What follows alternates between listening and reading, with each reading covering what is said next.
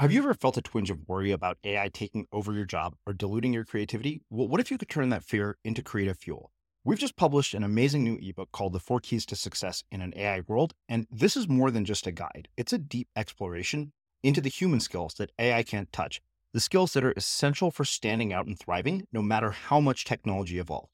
We're talking about real differentiators here, like creativity, emotional intelligence, critical thinking, and much more. Inside, you'll find actionable insights and strategies to develop these skills, whether you're a creative person, a business person, or just simply someone who loves personal development. This isn't a story about tech taking over. It's a story of human creativity thriving alongside AI. Picture this, AI as your creative co-pilot, not just as a tool, but a collaborator that enhances your unique human skills. The 4 Keys ebook will show you exactly how to do that and view AI in a new way that empowers you instead of overshadows you. Transform your creative potential today. Head over to unmistakablecreative.com/4keys. Use the number 4, KEYS. That's unmistakablecreative.com/4keys and download your free copy. No one who is learning to play a musical instrument, no one who wants to learn the piano would ever take a class where they would lecture you for a year on theory before putting it into practice.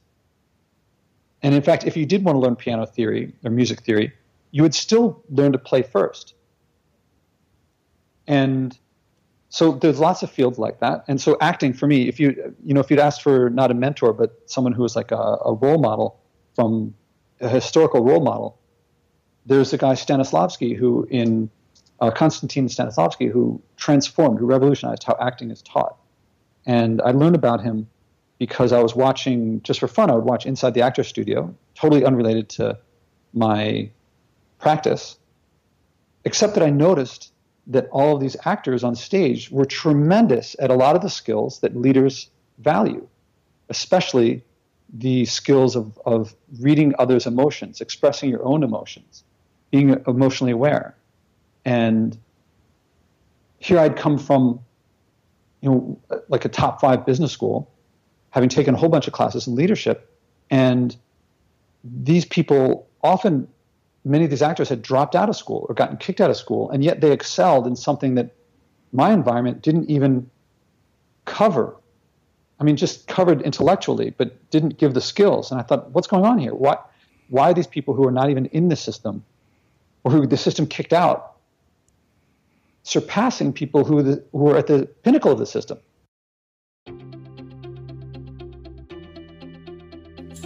I'm Srini Rao, and this is the Unmistakable Creative Podcast, where you get a window into the stories and insights of the most innovative and creative minds who've started movements, built thriving businesses, written best-selling books, and created insanely interesting art.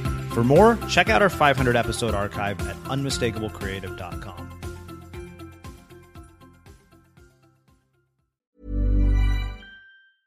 Small details are big surfaces. Tight corners are odd shapes. Flat, rounded, textured, or tall. Whatever your next project, there's a spray paint pattern that's just right. Because Rust-Oleum's new Custom Spray 5-in-1 gives you control with 5 different spray patterns. So you can tackle nooks, crannies, edges, and curves without worrying about drips, runs, uneven coverage, or anything else. Custom Spray 5-in-1. Only from Rust-Oleum. Hey, it's Ryan Reynolds, and I'm here with Keith, co-star of my upcoming film, If, only in theaters May 17th. Do you want to tell people the big news?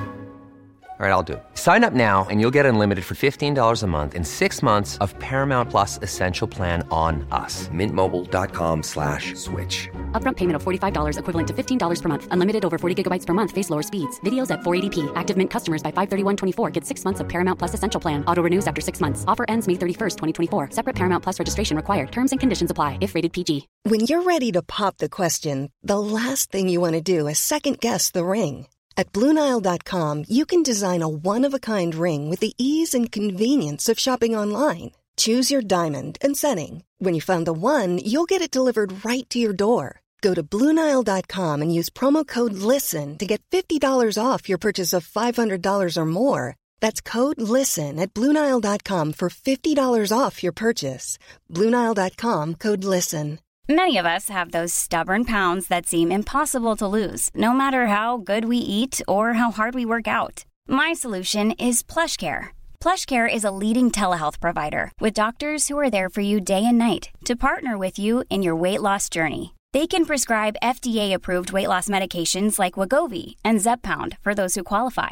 Plus, they accept most insurance plans. To get started, visit plushcare.com/weightloss. That's plushcare.com/weightloss. Planning for your next trip? Elevate your travel style with Quince. Quince has all the jet-setting essentials you'll want for your next getaway, like European linen, premium luggage options, buttery soft Italian leather bags, and so much more. And it's all priced at 50 to 80% less than similar brands. Plus, Quince only works with factories that use safe and ethical manufacturing practices. Pack your bags with high-quality essentials you'll be wearing for vacations to come with Quince. Go to quince.com/trip for free shipping and 365-day returns. As creators, we're always on the move. Whether it's a live podcast event, a pop-up shop, or a workshop, we're constantly interacting with community, and that's where Tap to Pay on iPhone and Stripe comes in. Imagine this. You're at a live event, a listener loves your merch, or a participant wants to sign up for your course on the spot. With Tap to Pay on iPhone and Stripe, you can accept their payments right there and then, right from your iPhone, so there's no extra hardware or no delays. Total game changer. It's not just for creators. Any business owner can do this. It's about making transactions smoother and much more personal, growing your business in your way. We've been using Stripe for our products and courses for a long time, and now with Tap to Pay on iPhone, you can take your business to the next level too. So visit stripe.com/tapiphone to learn more. Remember, folks, with Tap to Pay on iPhone and Stripe, your business is always at your fingertips. Josh, welcome to the Unmistakable Creative. Thanks so much for taking the time to join us. Thank you. Glad to be here. Yeah. So, I came across you by way of our mutual friend who also was a former guest here, Michael Roderick, who was known really as a super connector. And when he told me what you're up to, I was immediately intrigued because it seemed like you've done just so much in your life and you have this really sort of diverse background. So I want to start with something a little different than I normally do. And I want to ask you what your very first job was and what you learned from that and how those lessons have impacted everything that you've ended up doing in your life. So very first job, you mean like working for someone else getting a paycheck? Yeah, or do you mean, exactly. I mean, 1 year. Exactly. Okay. Like as far back I as guess that would be, that would be my high school job. That it was a guy who, Princeton Review? Mm-hmm.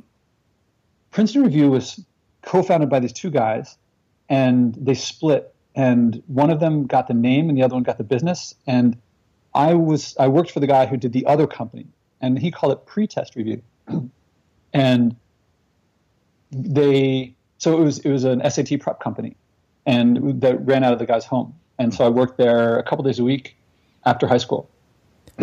What lessons did you take away from that informed and shaped kind of everything else that you've ended up doing? That's a good question. It's a long time ago. Yeah. High school, a long time ago. I mean, there was, okay, I'm not going to lie. Some of work is boring, but I like the idea of having someplace to go and something to do and being able to make your own money and a sense of independence that it gave. But independence was very important to me when I was younger. It's still important to me now, but mainly because I think I've achieved it. Sure. And it gave me that. It was after school. I had to take a bus to a trolley. And, I had to arrange all of how to get there, but it's rewarding. And then I got a couple of friends of mine jobs there, and then it became a kind of friendly thing. Looking back now, it's like as if I somehow knew to mold a workplace into something that worked for me. Mm-hmm. But at the time, I doubt I had that kind of foresight. I mean, independence seems like something that everybody craves these days. I mean, it's almost like a buzzword at this point. And I mean, based on having created it for yourself, having done everything that you have, which we'll actually spend some time talking about, what misperceptions do you think that we have about what it takes to create independence in our lives? And how do we change that? Well, the culmination of my wanting independence was that I took a year off from college. After my sophomore year, I'd moved in for my junior year, and then when I'd been there on campus over the summer, and when my friends came back, something didn't feel quite right, and I decided to, before registering for classes, I decided to take a year off, and I lived in Paris for a year that year, so not connected with school at all. And actually, I found some classes there to take in French, and my teachers were the same teachers at some local school that taught at some friends of mine were actually taking the exact same classes with the exact same teachers, but they were paying tens of thousands of dollars, and I was paying hundreds of dollars.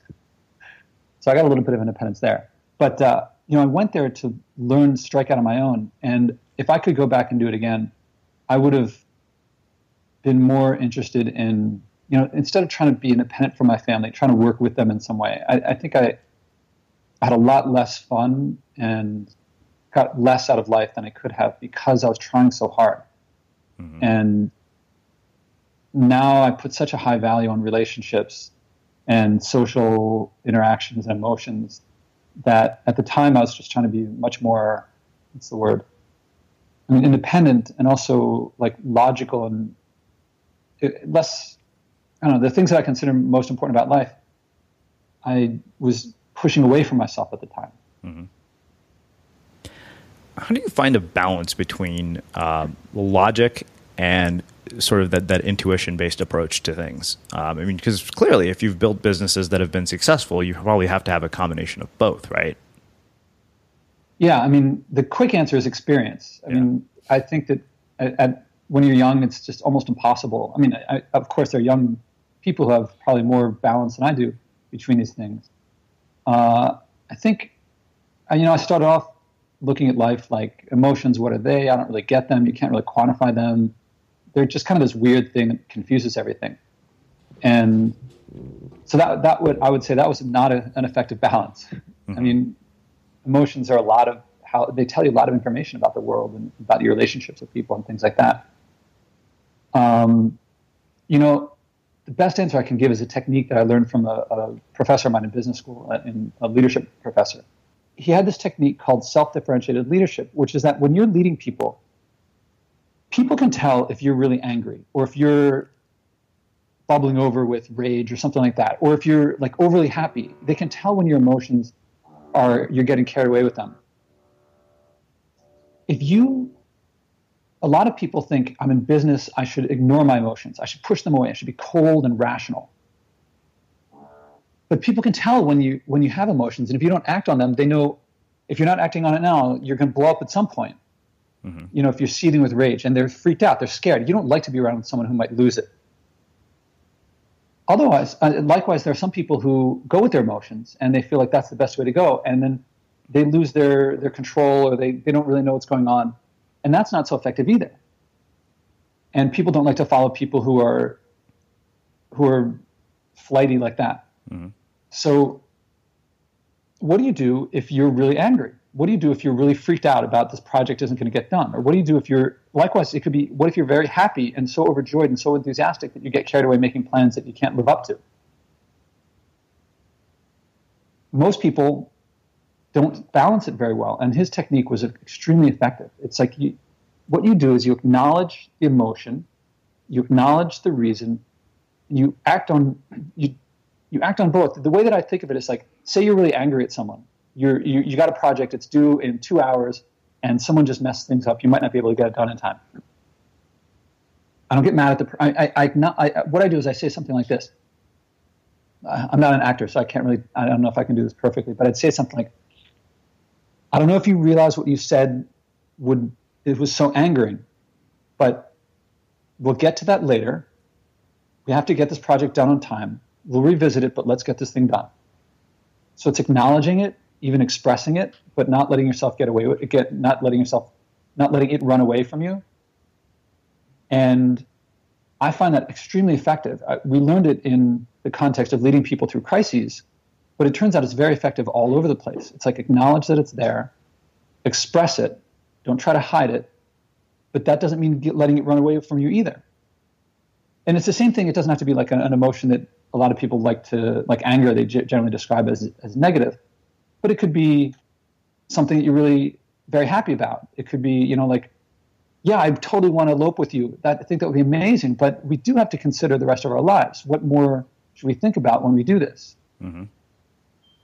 And so that technique is something that I found very effective at helping me balance things. That was a long answer to your question. No, that's fine. That was perfect. When you look back at your life, are there people, mentors, coaches, parents that shaped and influenced what you ended up doing, and what were the most important things that you learned from them that have played a role in your life today?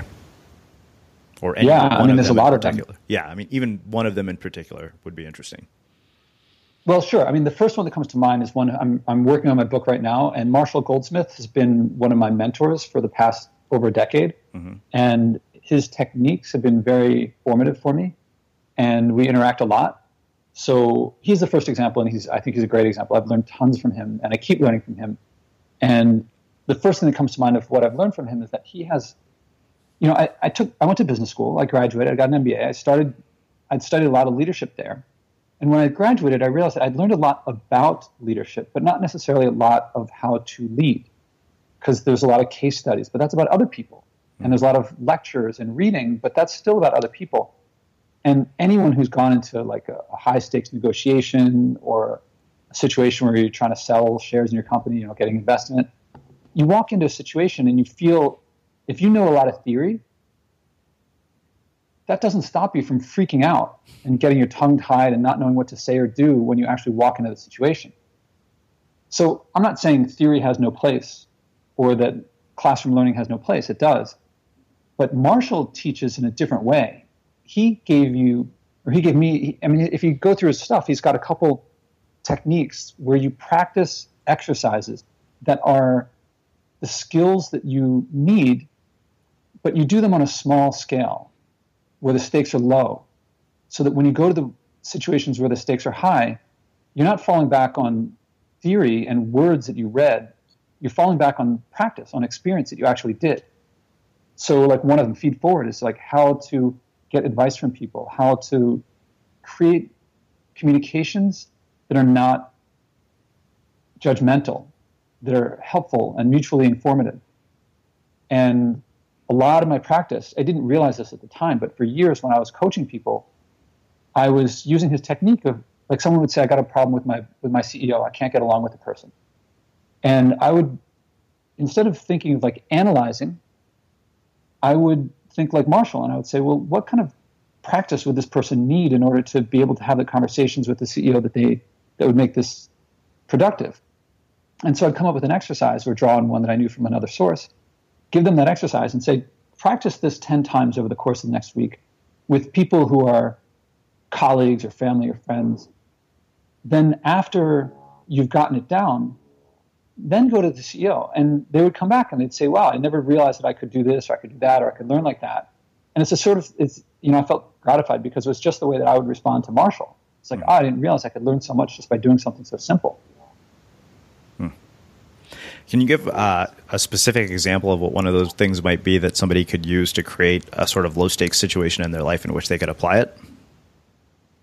Yeah, I mean, the big example I think of first is that shortly after business school, I wanted to meet this author. He was, there's a panel discussion near me, and I saw that he was on it. And I went there, and I thought, okay, I learned in school, network a lot, meet people. So when the panel ended, there's a period where the people on the panel come downstairs off the stage and they talk to people. And I went up to the guy and I worked up the nerve to approach him. And I said, hey, I read your book. I really liked it. And I wanted to tell you how much it meant to me. And I wanted to thank you for writing it. Something like that. Mm-hmm. And he looks at me and he says, well, thank you. That means a lot to me.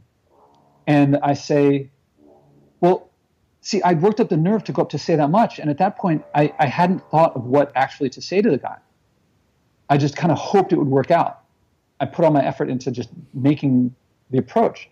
So I just looked at him. I just stood there and was like, I didn't know what to say. And in my head, I'm thinking, say something. You're going to look like an idiot. Like, say something. And then I'm like thinking, too long has passed. Now he thinks I'm weird. Now I got to address that I'm acting weird. What do I do next? And he's just staring at me. And then after a little bit, I just go like, well, great meeting you. And I walked away, and my friend was with me, and she just started laughing, and she was like, what? I was like, why are you laughing? I'm really embarrassed. And she said, that was the funniest thing I've ever seen. It was just two geeks just staring at each other, not knowing what to say or do. And then, a couple months ago, I was meeting with Frances Hesselbein, who is Marshall Goldsmith's mentor. So my mentor's mentor. And this woman she's won the Presidential Medal of Freedom, and many people have described her as the best leader in America, including Marshall, including Peter Drucker. So she's like really big. And I met her through Marshall, in fact, at a book release of his. And on the way there, I was thinking to myself, what do I talk to her about? Because I don't just want to ask her for tips and tricks and stuff that I can get from reading her books. I want to make some sort of meaningful connection with her. And I have this exercise called Meaningful Connection, which is how to make a meaningful connection, which took me a long time of distilling what worked in relationships and merging it with other exercises that I learned from other places. And so I get into her office. Her assistant brings me in, and her assistant sits me down on this couch. And when you walk in her office, there's if you look up around the top of the walls are books of hers translated to a dozen or so languages. There's pictures of her with every president. There's swords that are given to her by foreign dignitaries. And there's so many pictures of her with all these 5-star generals, because she does a lot of work with West Point. And that's a crazy situation. I mean, she's way out of my league in terms of professional, all this stuff. So her assistant sits me down on the couch and then pulls up the chair, and she sits down. And so her face is a foot away from mine. And so she turns and looks at me and she says, "So, what would you like to talk about?" And it's very easy to be well, what's a tip or a trick? Or what would you say to a young person starting out? Something like that. But that's not very personal. It's not very meaningful. Mm-hmm. I mean, she was saying, you take the lead. It's like a command performance. Mm-hmm. And in that situation, I could fall back on my technique, which was to use meaningful connection. So I asked her what her passion was. Or I did it a little on the fly, a little differently than the exact technique that I teach. But I started talking about what her passions were and why she had the passions that she did, and she started sharing them with me. And what originally began as a half-hour coffee ended up being a 3-hour meeting with lunch. And she, at the end, said this was one of the most I think she said it was the most delightful meeting she could remember, or something like that. Something that made me feel really good. And I was really using my technique. It's when you are freaked out and you're nervous, that's when, and you're tongue-tied, that's when you fall back on technique. You fall back on something that you know works. Well, let's do this. Let's shift gears and walk me through the journey from college to all the things that you've ended up doing with your life and today. I mean, because you clearly packed, from what I've read in your bio, more into the last, probably 15, 20 years than the average person does into a lifetime. I don't know if it's, I've had a good time. I can tell you, that job I had in high school is one of my most long jobs. So I haven't worked up my way up the corporate ladder. Sure. So I haven't done that. Yeah. But okay, so back to college. I mean, I started off college, and I was always good at academics, and I was pretty good at math and science. And so, but I was also made fun of a lot in high school. I was a pretty geeky kid, not the most geekiest in the world, but still pretty geeky. And I couldn't really defend myself. I didn't really know how to. I wasn't very socially adept. So I tried to steer away from math and science.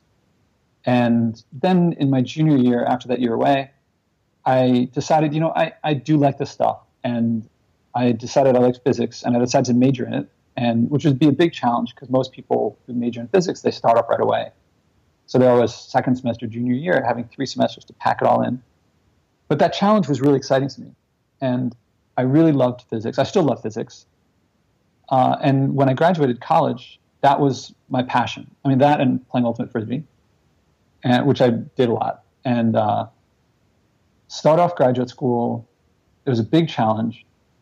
It was grueling. I mean, I was able to finish the major, but, coming from an American school that was a liberal arts college, suddenly you're classmates with all these students from other countries where they don't have liberal arts. They only study that field.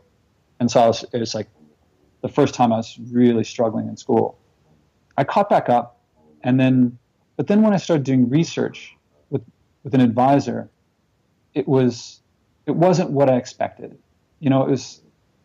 I went in thinking, I learned about physics being a practice where you find particles all over the place because couple decades before me, that was the case, but now it's just these giant experiments. And you just feel like a little pawn in this giant, it wasn't quite right for me. On the flip side, I didn't know what other alternatives I had. I felt like I could either stay in school and become a professor, but I didn't really want to do that anymore. I could go into industry and probably work for a professor or do something military industrial, but that was definitely not interesting to me. I could go to Wall Street and make a lot of money, but that wasn't interesting. I didn't like the culture. And so I felt like really trapped, like I had 3 options and none of them I liked. And then one of the great lucky breaks for me was that a couple of friends of mine from college, they wanted to start a company, and they came to me and said, let's get together and let's figure out if we can start something together. And if we can, we will. If we can't, then we'll just have some beers and have a good time. So that led to me. I came up with the idea that we went with. I mean, one of the guys went off to Boston to get married, but the other one and I co-founded my first company together, and that was a big change. I really love entrepreneurship. Starting my first company was an amazing experience. I had no idea how hard it would be, and everyone who knows entrepreneurship knows the highs are much higher and the lows are much lower. So it was really, it was great in the late 90s and very early 2000s when we were getting started. But once the recession hit and the bubble burst, and I still have these invitations to our the opening event when we were going live for the first time, and it was an in-person event. So we sent invitations to our investors and everyone friends and family and stuff. And it says, please come to the grand opening, or what would you say, the global premiere of this new medium. And we expect it to be a big event, a big press event. So please come September 11th, 2001. And it was, on the scale of the things happening that day, one person's business is not the biggest thing, but it was like a really difficult situation. So it wasn't too much long after that our access to the revenues dried up, our access to put in new displays was very, very difficult. We couldn't get much more investment. And so the investors squeezed me out. And there I was not in the company that I founded. So it was a really difficult period. I mean, yeah, it's like people talk a lot about failure and how valuable it is. And I've never heard people talk about how painful it is and how frustrating and difficult it is. But that's how things were at that time. But I did realize that I did want to keep starting companies. And that led me to learn a lot more about business, because I didn't know anything about business. I went to business school to get an MBA. And my main goal there was to learn the hard skills. And what I did learn that, but I also learned the soft skills. And that's where I started awakening to things like emotional skills, self-awareness, and things like that, which came from the classes in leadership and entrepreneurship and negotiation and things like that. The past 10 years have been, while I've been doing a bunch of entrepreneurial things, there's been a big increase of what's going on. Why was this part of life that I had no idea what it was, that I actively pushed away, now realizing that emotions and relationships these are much more important to me now than they ever were. And in comparison to like logic and rules, this stuff is much more interesting, much more, that's what's really my passion now. And in the past few years, the past 2 or 3 years, the big passion has been not just learning it and sharing it, information I learned about it, but I've learned a lot about how to teach these things and different techniques versus, I learned through a lot of lecture and case study, and that's how you learn about something, but that's not how you learn to do something. And so what I've learned a lot in the past couple of years is how do we teach fields that are active and social and experiential and emotional and performance-based. And it turns out that we're very good at teaching stuff like that outside of leadership, outside of business, outside of life areas, in things like teaching someone how to act or how to sing or how to dance or how to do sports. But those techniques, as effective as they are in other areas, no one's applied them into these areas. And so that's been my passion of the past couple of years, is how do we take the techniques that work elsewhere and apply them in this new area? This is Paige, the co-host of Giggly Squad, and I want to tell you about a company that I've been loving, Olive & June. Olive & June gives you everything that you need for a salon-quality manicure in one box. And if you break it down, it really comes out to $2 a manicure, which is absolutely insane. It's also so easy to get salon-worthy nails at home with Olive & June. The difference between how your nails used to look when you did them yourself and now with the Mani system is a complete game changer. The best thing about Olive & June, too, is it's a quick dry. Dries in about 1 minute, lasts for 5 days, and full coverage in up to 1 to 2 coats. Visit oliveandjune.com/perfectmani20 for 20% off your first system. That's oliveandjune.com/perfectmani20 for 20% off your first system.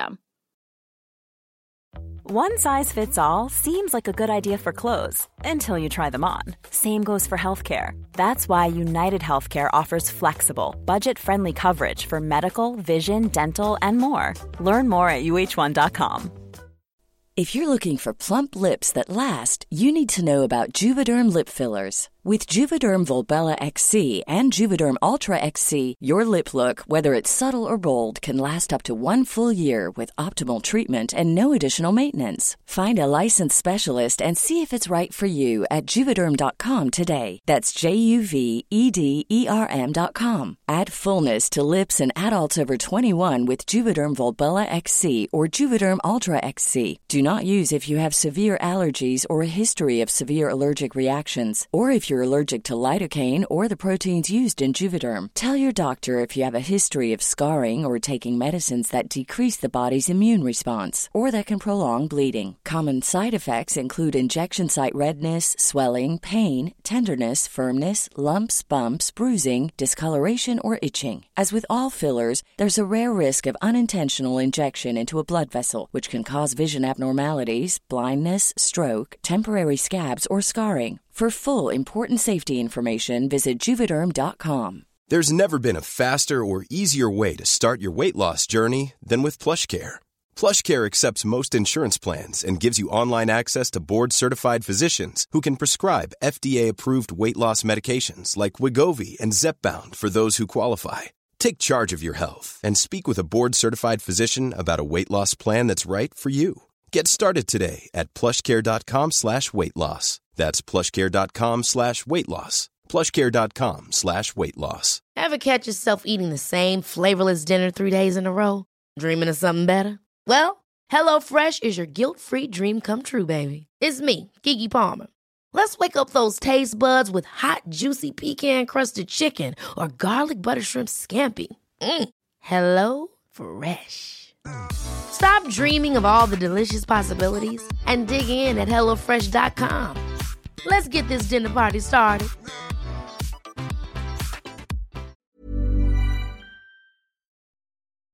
As creators, we're always on the move. Whether it's a live podcast event, a pop-up shop, or a workshop, we're constantly interacting with community, and that's where Tap to Pay on iPhone and Stripe comes in. Imagine this. You're at a live event, a listener loves your merch, or a participant wants to sign up for your course on the spot.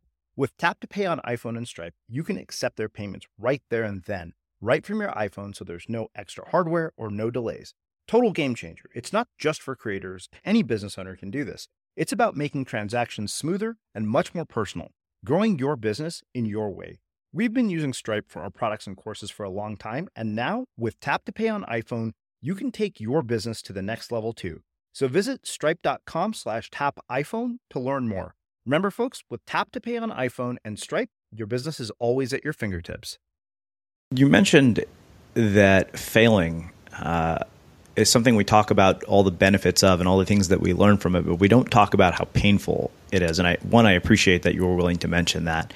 But one of the things that I thought was really interesting was that you said you knew that you still wanted to start companies after experiencing something as painful as a failure. So I'm curious how, after going through something that painful, you sort of rebuild your confidence and rebuild your morale to be able to go out and attempt to start companies again, do entrepreneurial things again. Because there's no question in my mind that there's not one person who I have talked to who has not had some epic failure as part of their past.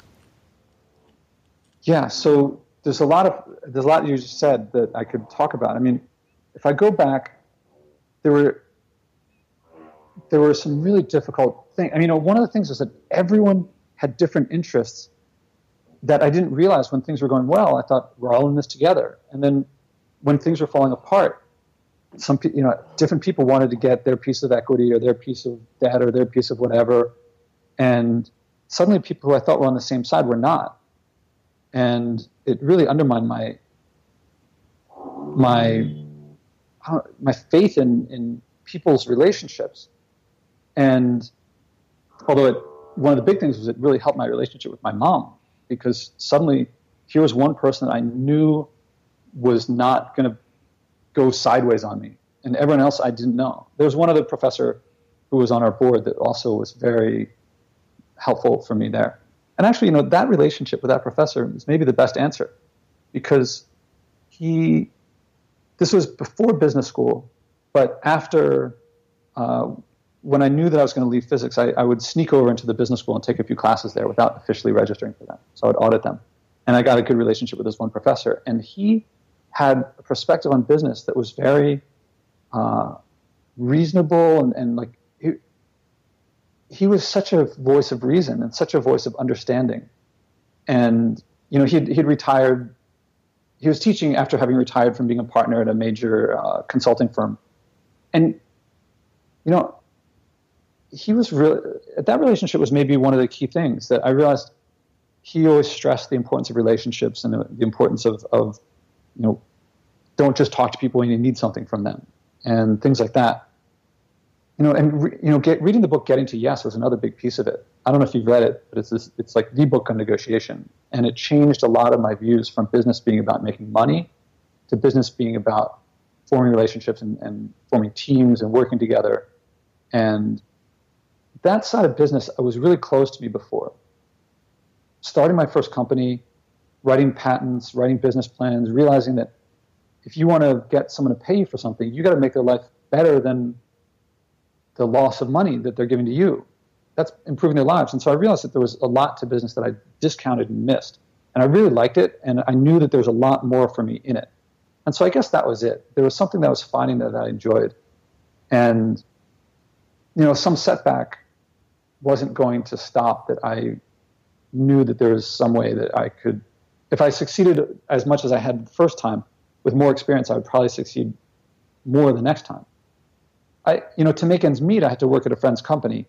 And working at that company, I realized that the sense of ownership of creating something myself was very important to me.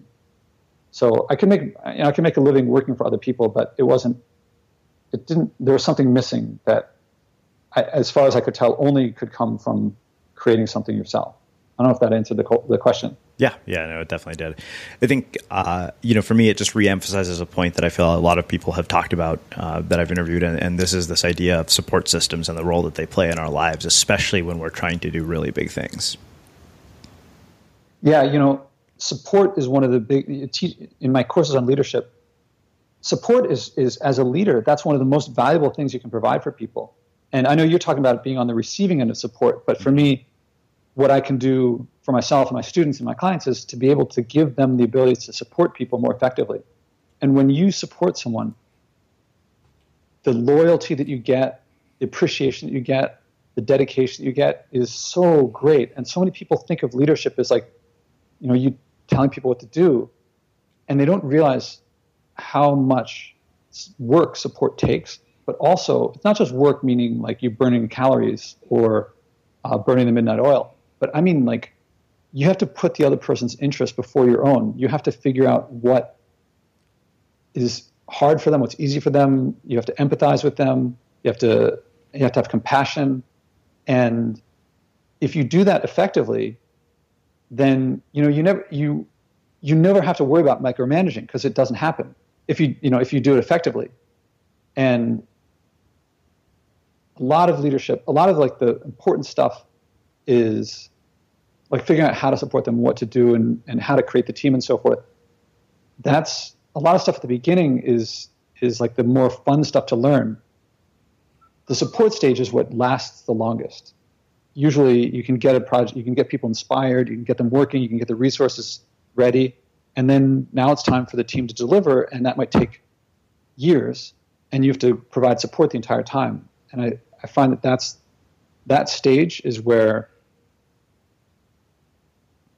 I don't know, it's like it all comes together, and it's hard, but that's where you can get the most out of people and where you spend most of your time.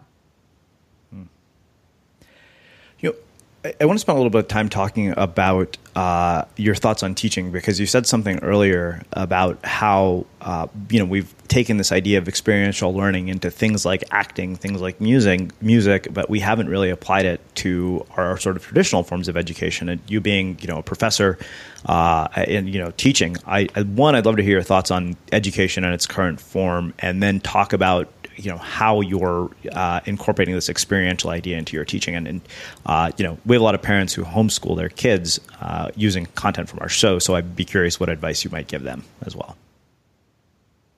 Well, I don't want to talk about all of education. I can talk about education in leadership and entrepreneurship, sure, and hustling, which is where I focus. And a lot of it, years ago, I don't think they taught this stuff at all. So to teach it at all, I think, is very important and valuable. And I got a lot out of it that I didn't think I could. But I think that it came from an academic perspective, that people were there's business schools. I mean, they teach in lots of places, but my experience is in business schools, so I'll talk about it there. So there's a lot of leaders in business, and so business school has to teach you business, so they got to teach you leadership. And so they got a lot of people doing research in the area, and they're researching what works and what doesn't work and things like that. And so they say, okay, well, we know what works and what doesn't work, so let's teach that. And we're going to do that. And we'll teach that like we teach economics.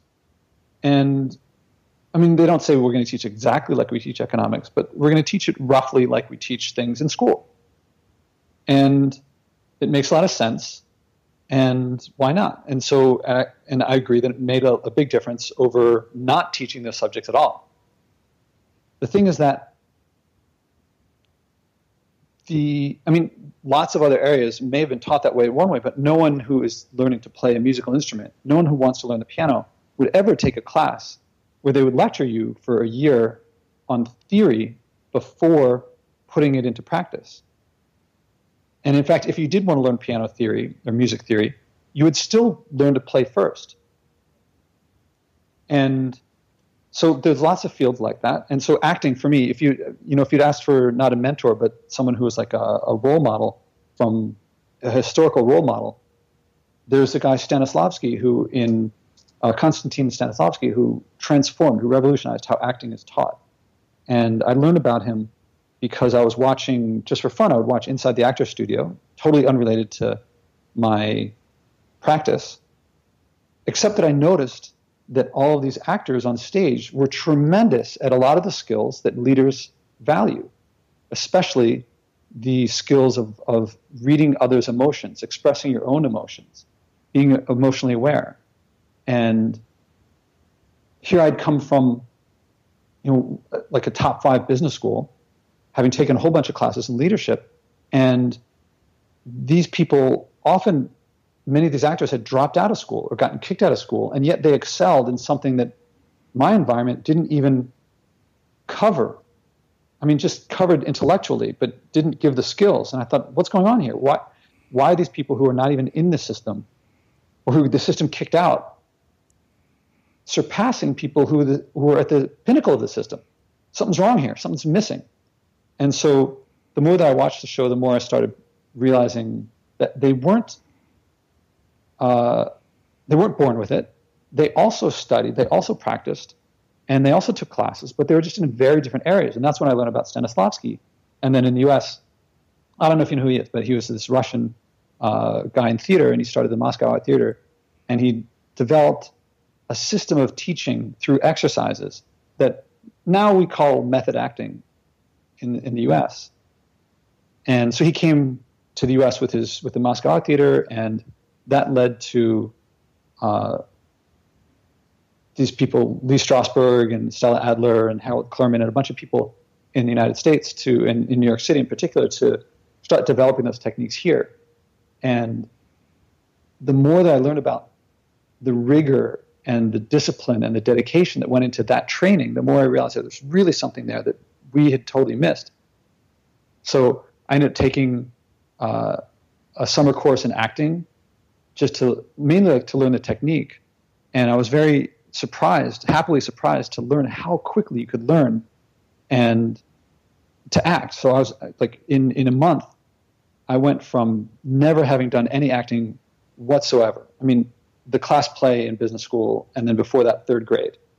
And I was able to use the technique to cry on stage. And I'm not a particularly emotionally expressive person. That's not something I ever expected. And yet it was very quick and very natural and easy. I mean, it's a funny experience to feel yourself crying on stage.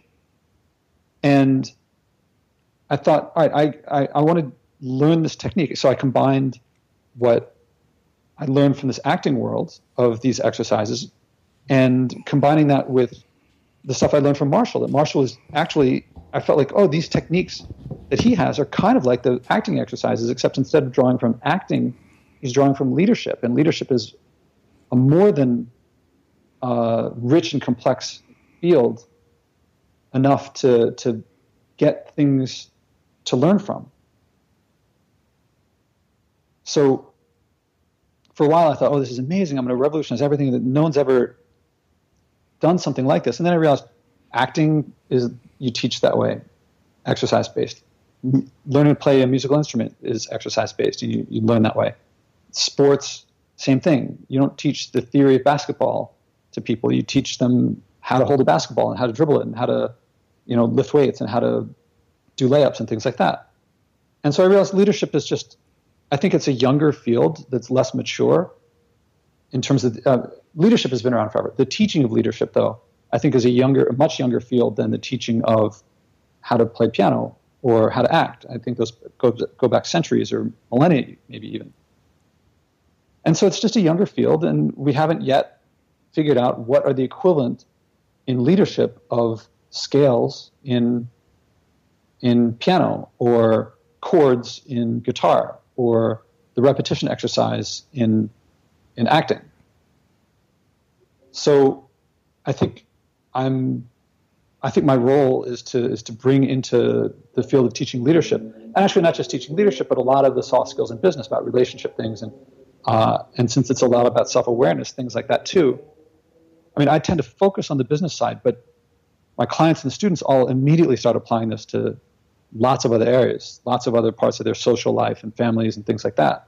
And so it ends up being something that is very personal development sounding, but I really come at it from a professional development perspective. And personally, I think that leadership is due to go through the same transformation that acting went through, which is that no one teaches like they did before Stanislavski anymore. Everyone teaches post Stanislavski. It's simply not done anymore, as far as I know. I mean, I'm not in the field, but I don't think people teach this perfection that they used to try to get of, like, as James Lipton, the host of Inside the Actors Studio, says, the piercing vowels, I forget, like, you'd stand up on stage and you'd be like, to be or not to be, something like that. Well, no one considering suicide like Hamlet was would talk like, shall I commit suicide or shall I not?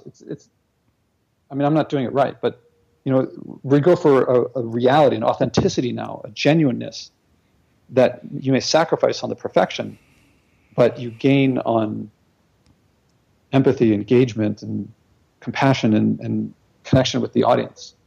And that's what I think is extremely valuable for a leader.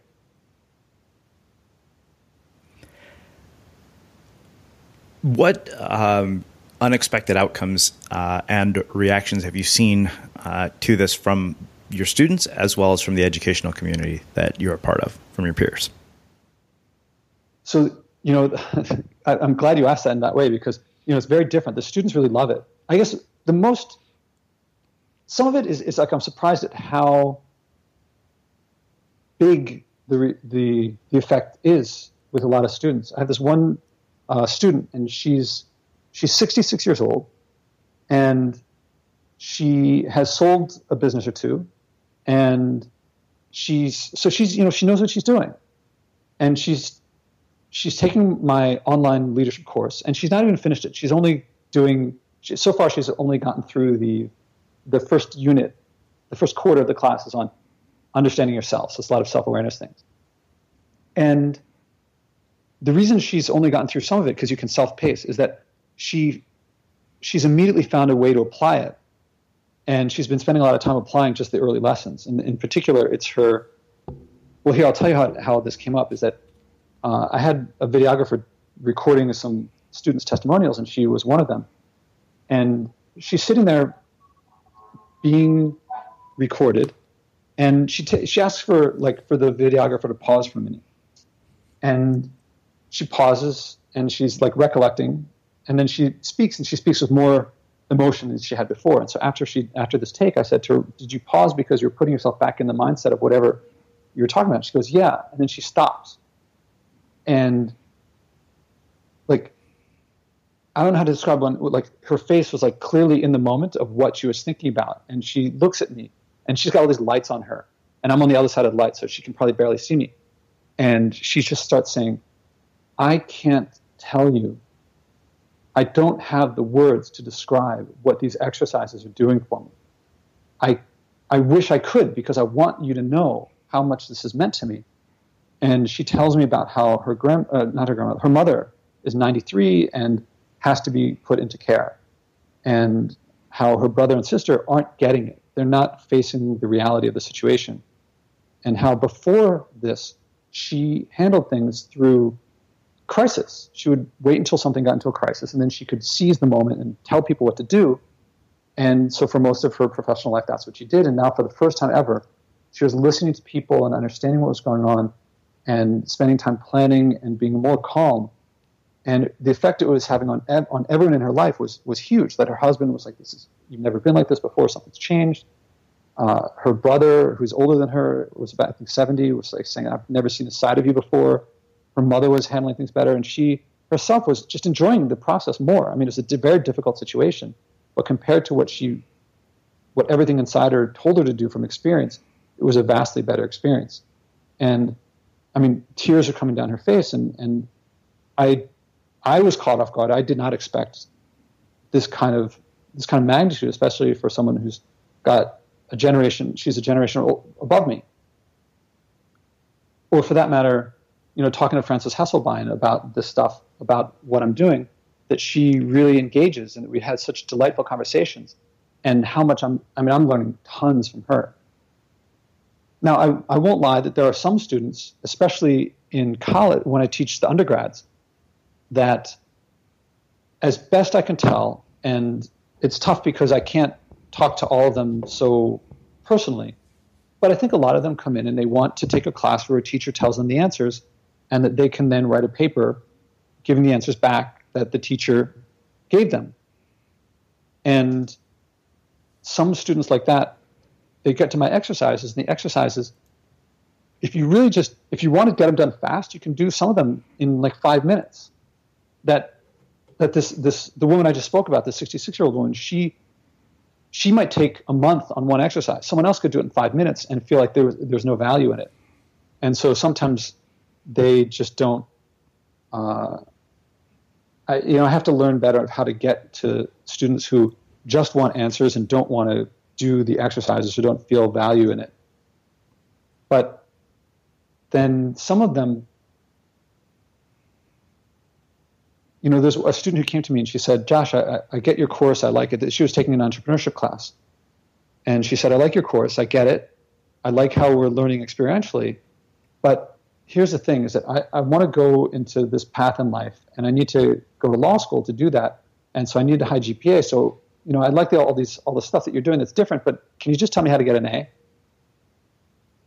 And we spoke for a bit, and I said, the project that you picked for the class, I can tell that it doesn't resonate with you, like the reason you want to go to law school. She wanted to go to law school because she wanted to become a social worker. And I know that social work is probably not going to pay off law school as quick as getting some corporate thing. So I said, you seem to care about this other stuff much more, the social work. If you changed your project to something that you really cared about, that's the goal here.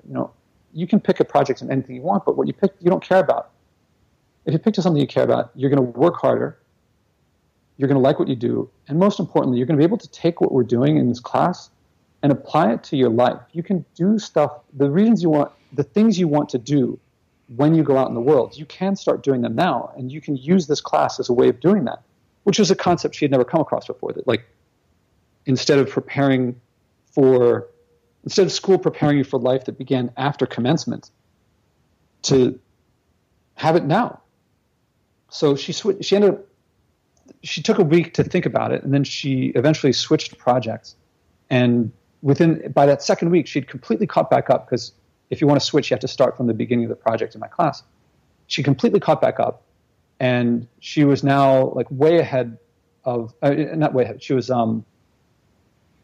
loving what she was doing so much that I wasn't sure if she'd like picked up on what I wanted to see and was like faking it. So I had to ask her, did I handle this the right way? Was this, if someone in the future came to me with the same question as you, should I advise them the same way or differently or what? She goes, yes. She said, by all means, have the students realize that it makes a big difference when you do something that matters to you as opposed to some academic, abstract project. So the students, some of them do make that trend. I think most of them make that transition from learning a bunch of facts to learning about yourself and growing and learning and developing skills you never had before. Then on the faculty side, it's funny because the professors who have started teaching this way, we love talking to each other and figuring out what works and so forth. When I work with administrators, it's sometimes a challenge. I mean, I have this assistant dean that I report to, and she keeps asking me, like, why is there not more theory? You got to put more theory in your syllabus. I'm like, it's there. It's in the exercises. I will put any of my students against anyone who learns just theory, and I think my students will know more, but I think they'll also know how to practice it. And so it's a little challenge. I'm not in an environment like where active experiential learning is very well known. People kind of get it, but it's still transitioning. So the entrepreneur in me looks at that and thinks it's a great opportunity, because I think it's going to be a big growth area. And the professor in me loves teaching this way. So I like teaching this way. Very cool. So I have a few last questions for you. One is something that I haven't asked a lot of people, but I want to start because I feel like I would learn a lot from this question. What is one book, piece of art, movie, film, music, whatever it might be, that has significantly impacted your life? I mean, a lot came in. Let's see. One book that has been a really big book for me has been the Tao Te Ching, the book that Taoism came from. It's sitting on my desk as we speak. I really like it. And then I'm going to recommend, if you haven't seen it, the Ron Hogan translation. It's not even translation. It's like, because he doesn't speak Chinese. But I love it. If you just look up Ron Hogan Tao Te Ching, you'll find it. And it's a free download. And he had an experience like mine, which is that he read it in college. And this is from the preface, so you'll get to read this more. If I get some things wrong, it's just because my memory's not so great. But he read it in college and kind of was like, oh, interesting book, but didn't think much of it. And then somehow came across it later, and he was like, something looks really good here, but it's a little too much of this like fortune cookie sound to it. And at the time he was studying film, I think, and he really liked David Mamet and Quentin Tarantino, and they were very raw, guttural language. And he decided, I think what he did, he got like 25 copies of it, translations, and just read all of them.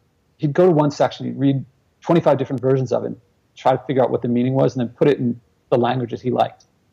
And so how accurate it is to the original, I don't know, but it's much more accessible, more fun, and I don't know, to me, it's not important whether it's accurate, or what matters to me is how much it improves my life. And it really did make things accessible in a way that it never had before. And it's this book that I've tried to describe it to people, and I feel like I don't really know what it's about. All I know is that when I read it, I think and act differently and in ways that I really like. And the only other place where I get that kind of effect is from when I read Richard Feynman, who's the great Nobel Prize-winning physicist. And his views on nature somehow seem similar to the Tao Te Ching. And so it's given me an appreciation for, I don't even know how to describe it. I just like reading. You can read the whole thing in an hour, and you can spend a year on one section. Well, that one. I have one last question for you, which is how we finish all our interviews at the Unmistakable Creative. What do you think it is that makes somebody or something unmistakable? What is it that, I'm sorry, could you say it again? Yeah. What do you think it is that makes somebody or something unmistakable? Unmistakable. It's an interesting word, and it's tough to figure out what makes something unmistakable. I mean, everyone makes mistakes. You know, I'd like to reduce things away from definitions into what actually happens. And if I do something and someone calls it a mistake, that's a label, it's in a judgment of an evaluation that gets put onto something, that there's no abstract thing like a mistake in the sense of, like, I know what a tree is, I know what a dog is, I know what a cloud is, even though they have fuzzy edges, and I don't know what the distinction is between a low-lying cloud and a fog, but I still pretty much know. Mistake is something that someone made up that term and applies it to something to describe something not working out so well. To make something unmistakable, I would say to look at it without some preconceived notion or some set of values by which to judge it, but just to look at the thing. So if a child is learning to walk and they hit their toe against something that makes them fall, is that a mistake? Or is it just a child walking along and they hit their toe against something and they fall? You don't have to call it a mistake. And if you just look at what's happening, what the interactions between people or matter, if you want to get really basic, then there are no mistakes. Well, I really appreciate you taking that time to join us and share your story and your insights with the listeners. This has been really profound. You've given us a lot to think about, which I always appreciate. Well, thank you. I hope, in a conversation, I would say, I hope I wasn't talking too much. I think for an interview, your questions really got me thinking and really got me talking. So I thank you for getting me to talk so much. I hope it was valuable to people, and I hope they enjoyed it and get something out of it. Yeah. And for everybody listening, we will wrap the show with that. Next time on The Unmistakable Creative. Money is powerful. Like, it can make amazing things happen. Money, in my mind, is the great facilitator. So let's say you're Bill Gates. Mm-hmm. What can't you do? The answer is virtually nothing, right? So Elon Musk is going to Mars, right? Like, you want to talk about really pushing the boundaries. He's going to go to Mars, and he's going to do it because he has access to the resources. And if the company had folded and wasn't generating revenue, he would not be able to pull that off. Bill Gates is going to end malaria, and he's going to do it because he has access to the resources. He can literally afford to be wrong a lot. And he can just keep learning and learning and learning and learning and learning until finally, we got it, and now we know what to do. But he's got the resources to pull that off. Now, what people are responding negatively, and this is where I found myself, when the money isn't meant to facilitate anything, there isn't some greater dream, some greater purpose, some sense of, like, I want to contribute to human society. When there's none of that, and it's literally commas in your bank account, you just don't have the energy. You don't have the enthusiasm, the passion to keep fighting. I don't know anybody, and I'm going to say even Warren Buffett, right? Even Warren Buffett, and he uses money, as far as I can tell, as like a scorecard. But even for him, it's not about that. It's about, like, how efficient can I become in building these companies and making these bets and understanding, how the business works. At the end of the day, the money's just a test of a skill set that he finds fascinating, that he has a lot of passion for, and quite frankly, wants to build value for shareholders. So he's thinking about all of that, and the money is just an echo. Quest Nutrition founder Tom Bilyeu joins us to talk about transformation of human behavior through nutrition. Small details are big surfaces. Tight corners are odd shapes. Flat, rounded, textured, or tall. Whatever your next project, there's a spray paint pattern that's just right. Because Rust-Oleum's new Custom Spray 5-in-1 gives you control with 5 different spray patterns. So you can tackle nooks, crannies, edges, and curves without worrying about drips, runs, uneven coverage, or anything else. Custom Spray 5-in-1. Only from Rust-Oleum. Even when we're on a budget, we still deserve nice things. Quince is a place to scoop up stunning high-end goods for 50 to 80% less than similar brands. They have buttery soft cashmere sweaters starting at $50, luxurious Italian leather bags, and so much more. Plus, Quince only works with factories that use safe, ethical, and responsible manufacturing. Get the high-end goods you'll love without the high price tag with Quince. Go to quince.com/style for free shipping and 365-day returns. Hold up. What was that? Boring. No flavor. That was as bad as those leftovers you ate all week. Keke Palmer here, and it's time to say hello to something fresh and guilt-free. Hello Fresh. Jazz up dinner with pecan-crusted chicken or garlic butter shrimp scampi. Now that's music to my mouth. Hello Fresh. Let's get this dinner party started. Discover all the delicious possibilities at hellofresh.com. Even when we're on a budget, we still deserve nice things. Quince is a place to scoop up stunning high-end goods for 50 to 80% less than similar brands. They have buttery soft cashmere sweaters starting at $50, luxurious Italian leather bags, and so much more. Plus, Quince only works with factories that use safe, ethical, and responsible manufacturing. Get the high-end goods you'll love without the high price tag with Quince.